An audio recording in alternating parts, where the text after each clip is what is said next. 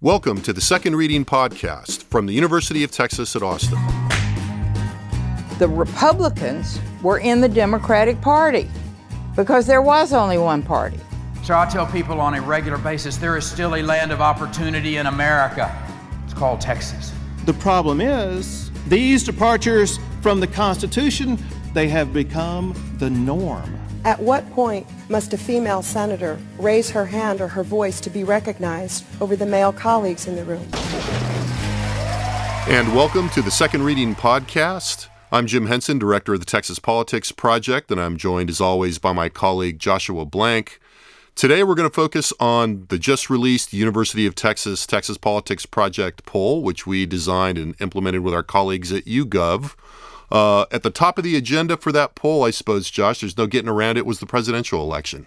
Yeah, that's right. I mean, I think, we always look at the timing of these things and where it fits in the political calendar. And if we're near a legislative session, we usually ask about a lot of policy questions that the legislature is going to take up. But in the June of an election year, right after the last primary had ended in the District of Columbia, our real focus on this was basically getting a sense of where Texans were, with respect to both the candidates in the presidential race, but also some of the issues that have been animating that discussion over the last, 6 months or so.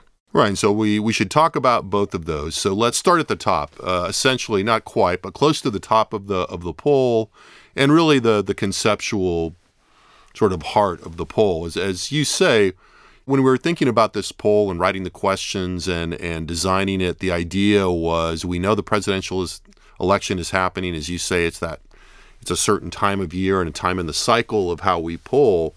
But there's also this sense that there are attitudes that are sort of intersecting at both the state level and in the presidential election. But nonetheless, the thing that most people were waiting for in terms of our audience. And this is where we make our money. And our desire to get the poll and to further the greater good of the University of Texas, what people were waiting for were the results in the presidential race, right? Right. So we found that overall in a head-to-head matchup between Donald Trump and Hillary Clinton, Donald Trump, 41% of registered voters in Texas said they'd be supporting Donald Trump, 33% said they'd be supporting Hillary Clinton. And the read of this broadly was Clinton's within single digits of Trump in Texas.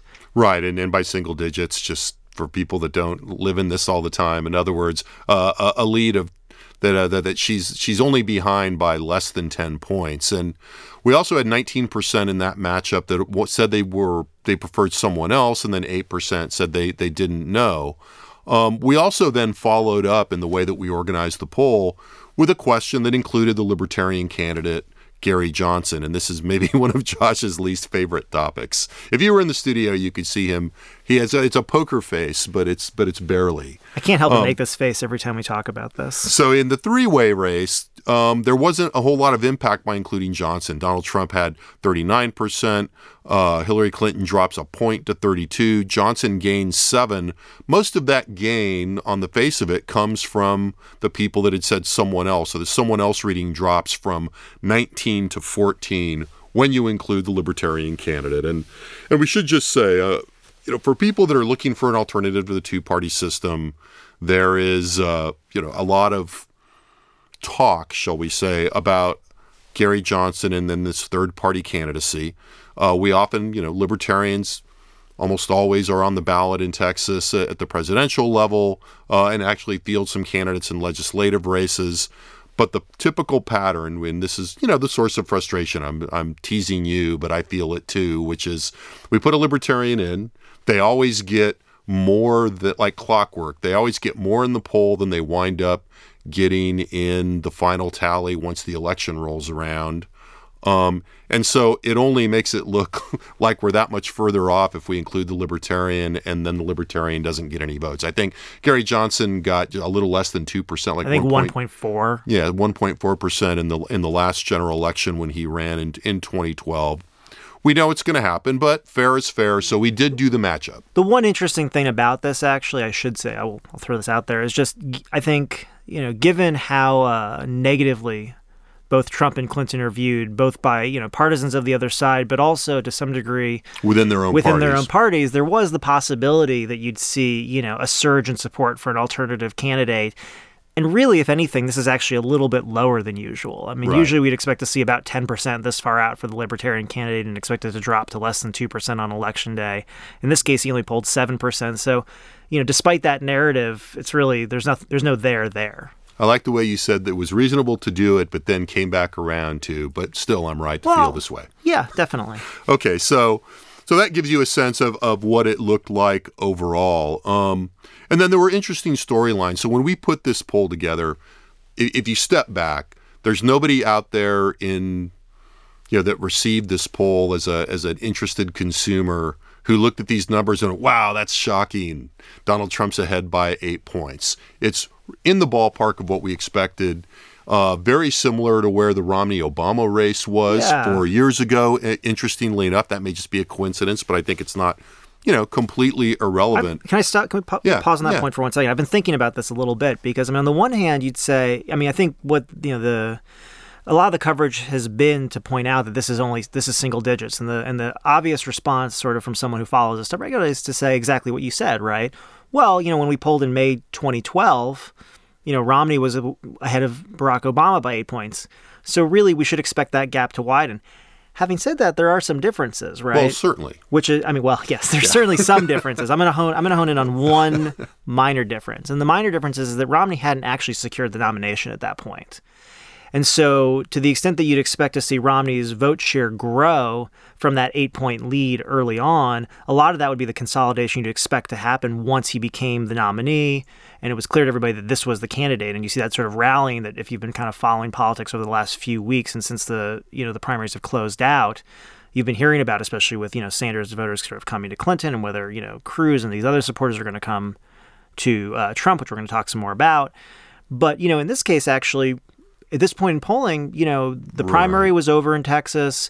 The nominees were set. And so actually, even though this 8 points is comparable to the historical numbers, the context is a little bit different. You would, I think, with a more traditional, we'll say, Republican candidate, maybe expect this gap to be wider given the fact that, you expect Republicans to generally win in statewide elections by double digits. Right. I think there are countervailing tendency there. There is the fact that, Romney wasn't quite the presumptive candidate as of June, though I think he was leading the pack by then. He was definitely the leader of the pack. But on the other hand, at this point, Trump is a bit more of a divisive candidate, well, to put it gently. That's a good segue. So what we cared about in a lot of ways, the reason I started on, this wasn't a huge surprise, was that we were interested in, after very divisive primaries, how much each candidate was consolidating support, given that,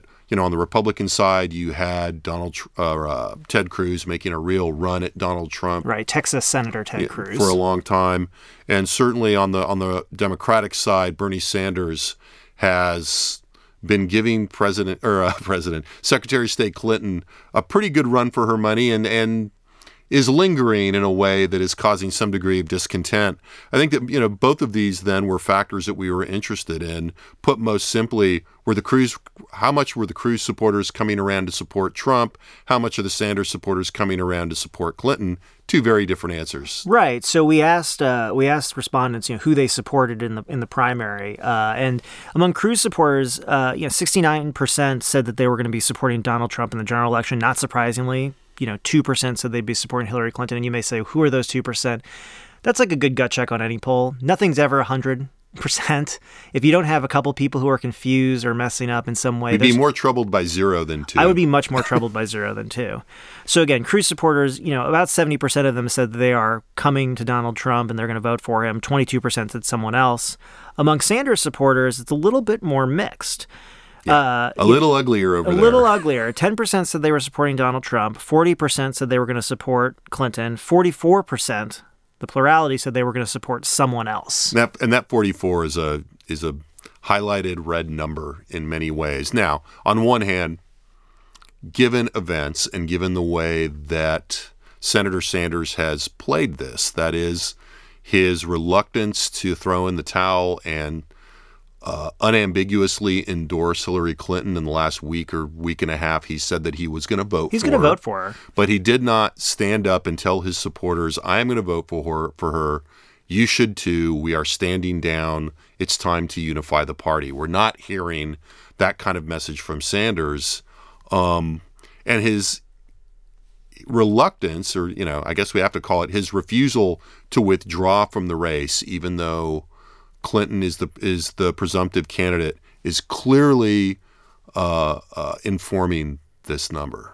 Yeah, and I think there's sort of somebody asked me this question. It's a smart question, which is can you look at this and say, hey, Clinton's only down by 8 right now, and again, it's early. These numbers are going to move. We expect that gap to expand over time.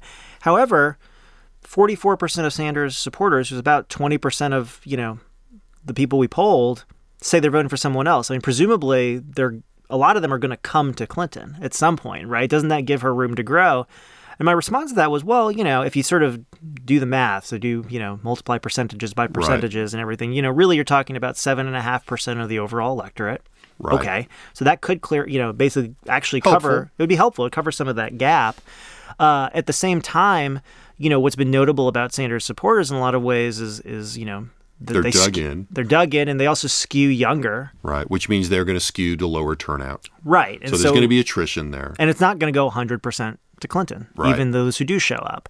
So, it's an interesting question. I think there's a lot in this poll and early on, I think, that indicates maybe a closer race in Texas than we think. Not a competitive race. Right. But a closer race. Well, and I think the other thing, you said this at the outset, and I keep reminding people of this, it's June. Right. We still have a bunch of, sort of stimulators of public opinion shifts. There's still a lot of consolidation to go. There's still a lot of people that aren't paying close attention, probably most people. And so there's a lot of shifts. Now, on the Republican side, something a little, it would seem similar in that Ted Cruz has not endorsed Donald Trump and has given every signal that he has no intention of ever doing so. And I think that's unlike Sanders, frankly. Right. I think Sanders will eventually come around. I think so, too. But with Cruz, he's made it clear, the stories say, he's not going to, that he is not going to respond to Donald Trump's requirement that he endorse Trump in order to speak at the convention. He's like, which is actually unenforceable. Yeah, we'll go, but we're not going. And I don't care if we speak. Basically, they're not going to do it. Nonetheless, there's a higher level of support for Trump among Cruz voters than there was among Sanders voters for Clinton. Right, 69%. Right, 69%. Right. So 69%, are on board, suggesting that, in one sense, at least as far as these candidate kind of rivalries, the Republicans don't have much of a problem in Texas, and we'll see this in some of the other attitudinal stuff. Texas Republicans, by and large, are coming around to Trump's candidacy, but they're doing so in a way that, still is happening in the context, and maybe even because of a lot more kind of structural division and tension inside the party. And we see that when we look at these approval numbers of the major parties among their partisans. Right. So, if you think about the fact that you had this divisive primary season and, at the very least, maybe Cruz supporters are not happy with the process. Clearly Sanders supporters are not happy with the process. But when you actually ask, these supporters how they feel about the Republican and Democratic parties respectively, Bernie voters are, pretty much, I would say, relatively ambivalent towards the Democratic Party, right? Right. The Sanders, the people that say they supported Sanders in the primary have 44% have a favorable view of the Democratic Party, 36% an unfavorable. Now that's not great, but it's it's not the end of the world either. But if you compare that to Clinton voters, people that say they're voting for Clinton have a 75% approval of the Democratic favorable view of the Democratic Party and only 9% negative. If you look then at the Republican side, it's much more complicated. Cruz voters, again, have a net positive, favorable view of the Republican Party, 45 favorable, 36 unfavorable. But Trump voters who have just triumphed and whose candidate has presumably just triumphed in the process, themselves only have 50 favorable, 31 unfavorable. So really, at best, only about half of Republicans have a favorable view of their own party. Right. I mean, it's actually, we're looking specifically at subsets of voters, but that does obscure, it doesn't obscure, but actually a little bit, the bigger trend, which is, Democrats overall in Texas, 73% have a favorable view of the Democratic Party. Okay, good. Republicans in Texas, only 52% have a favorable view of the Republican Party. Almost 30% have an unfavorable view of their own party. Right. So, I mean, we sort of were talking about this a little bit earlier. I mean, in some ways, this is a lot of what the primary was about and how it ended up sort of shaking out, right? These sort of long-time kind of party guys, the Jeb Bushes, the John Kasichs, right? They didn't gain much traction. And then the two guys who were left standing were the two people who were the most critical of the party from the get-go, Donald Trump and Ted Cruz. Most bluntly, Donald Trump and Ted Cruz, who were the last two men standing, spent almost as much time kind of, taking punches at their own party as they did the Democrats. Right. So, you can see how now both sides are... And they found an audience, clearly. Right. And so both sides are facing sort of different kinds of challenges right now. Right. With the Democrats, it's classic, right? It's, how do you incorporate the losing candidate's supporters back into the party? The truth is, it shouldn't be that hard because overall, they, generally, Democrats have a positive view of the Democratic Party. There's generally agreement about these sorts of issues, the issues that animate the Democratic Party, they're going to kind of come back over. With the Republicans, this sort of, structural distrust of institutions, including the party itself, is really baked into the cake. And that makes it difficult to sort of rally around the label, in a sense, right? I mean, if you're somebody that's used to, if the idea is the parties provide a degree of cohesion and a point of identification for voters that help the candidates, it's hard to look at these numbers and not feel like the Republicans are going to have less of that. Now, in Texas, two things I think to keep in mind here. One, quickly, in Texas, there's just so many more Republicans than there are Democrats that actually show up to vote on Election Day in terms of what we, in highfalutin terms, call the composition of the electorate. Because Republican turnout is so much higher than Democratic turnout, and there's just so many Republicans. This would have to get really bad for us to start thinking that Hillary Clinton was going to take this thing. The other piece of this is that there's another piece to the puzzle, and that is the antipathy that people in their party, no matter how much they are skeptical or not of their own party, there's this deep antipathy towards the opposing candidates that we also tested in what was motivating people's votes. Right. It's important. This is so when we look at Clinton, Hillary Clinton's, favorability numbers, among Republicans, she's viewed unfavorably by 91% of Republicans. 86% of Democrats view Trump unfavorably. And if you drill down into those numbers, the vast majority of those are not just unfavorable, they're very unfavorable. The thing I always imagine is that when we are asking people about these questions, the person taking the poll on their computer is just like slamming at the mouse so they can go, oh, very unfavorable. And when we ask people really directly about this, what do we get? We ask people, so once they express their preference, we said, are you voting? So is your vote mainly a vote for Donald Trump or mainly a vote against Hillary Clinton? And then we did the same reverse with Clinton voters. Among Trump voters, 45% said that their vote was mainly for Trump, 55% against Clinton. Right, and 57% of Republicans.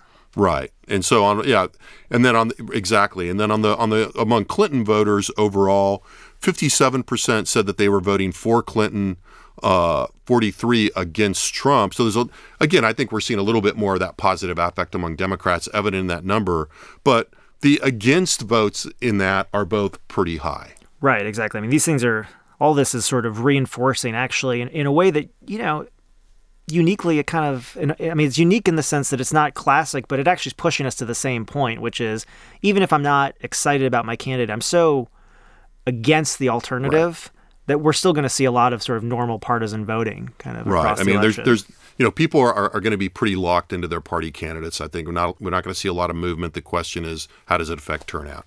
All right, before we get too far in the weeds, let's talk a little bit before we sign off. We're running long probably about issues. We looked at a set of issues that, as we said, we thought were intersecting the national conversation, but also in some cases have been very prominent in Texas. So we asked a battery of questions about immigration and found not too many surprises in that, I don't think. Right. It's not surprises to us, maybe to you, but we'll let you know. So one, we ask a regular question about whether undocumented immigrants, currently living in the U.S. should be deported immediately. This is sort of goes back to kind of the Mitt Romney, we're going to deport 11 million people, and I think Donald Trump has sort of, waved at this as a possibility. Overall in Texas, 50% of registered voters approve or agree with this sort of approach of immediate deportation, 42% disapprove. Among Republicans, it's 73% saying in approval, 23% against. Donald Trump's proposal to build a border wall between the U.S. and Mexico. Again, very similar numbers. 52% of Texans, support this idea, 40% oppose it. Among Republicans, 76% support it, 17% oppose it. And then, a ban on non-citizen Muslims from entering the U.S.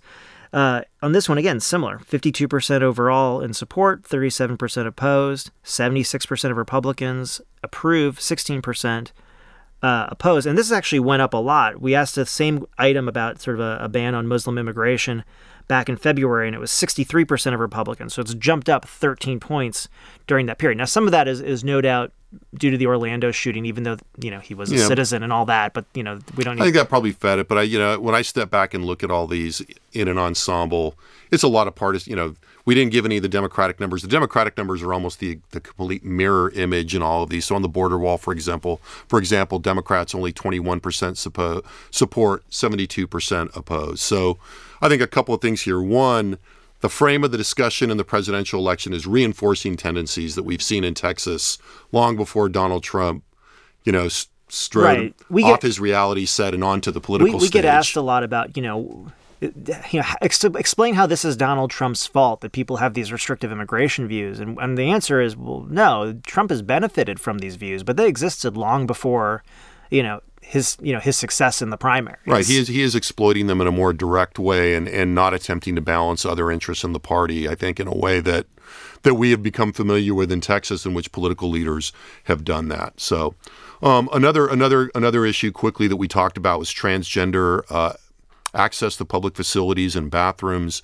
We found similar degree of partisan structure in there, not quite as polarized, but pretty close. Yeah, I think the first thing we want to ask... Actually, about as polarized, really. Yeah, well, I wouldn't say as polarized, actually. Well, Democrats are a little more divided, but Republicans are pretty... Well, right, the Republican structure is the same. I think there's two things we were sort of interested in with this issue. Is one, we kind of want to do a heat check.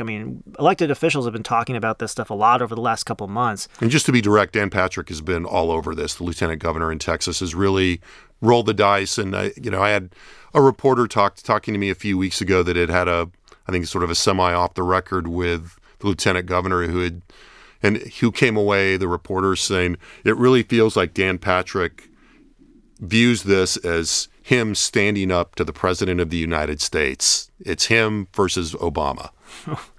Okay. Well, I think from my perspective, not having spoken with the lieutenant governor, I was sort of wondering, is this, is he out on a limb here? Is this a misfire on his part? Is it a reach? And the results kind of show probably not. It seemed that overall, 50% of Texans said that they were very or somewhat concerned about, transgender public facility access. But, like the immigration numbers, that included, 66% of Republicans. And then across sort of a couple different issues, should transgender individuals have access to public restrooms based on their birth gender or their gender identification? Should transgender students, have access to, public school facilities based on their birth gender or their gender identity? 75% of Republicans basically said birth gender. It was very clear and unequivocal. With Democrats, it's a little bit more mixed.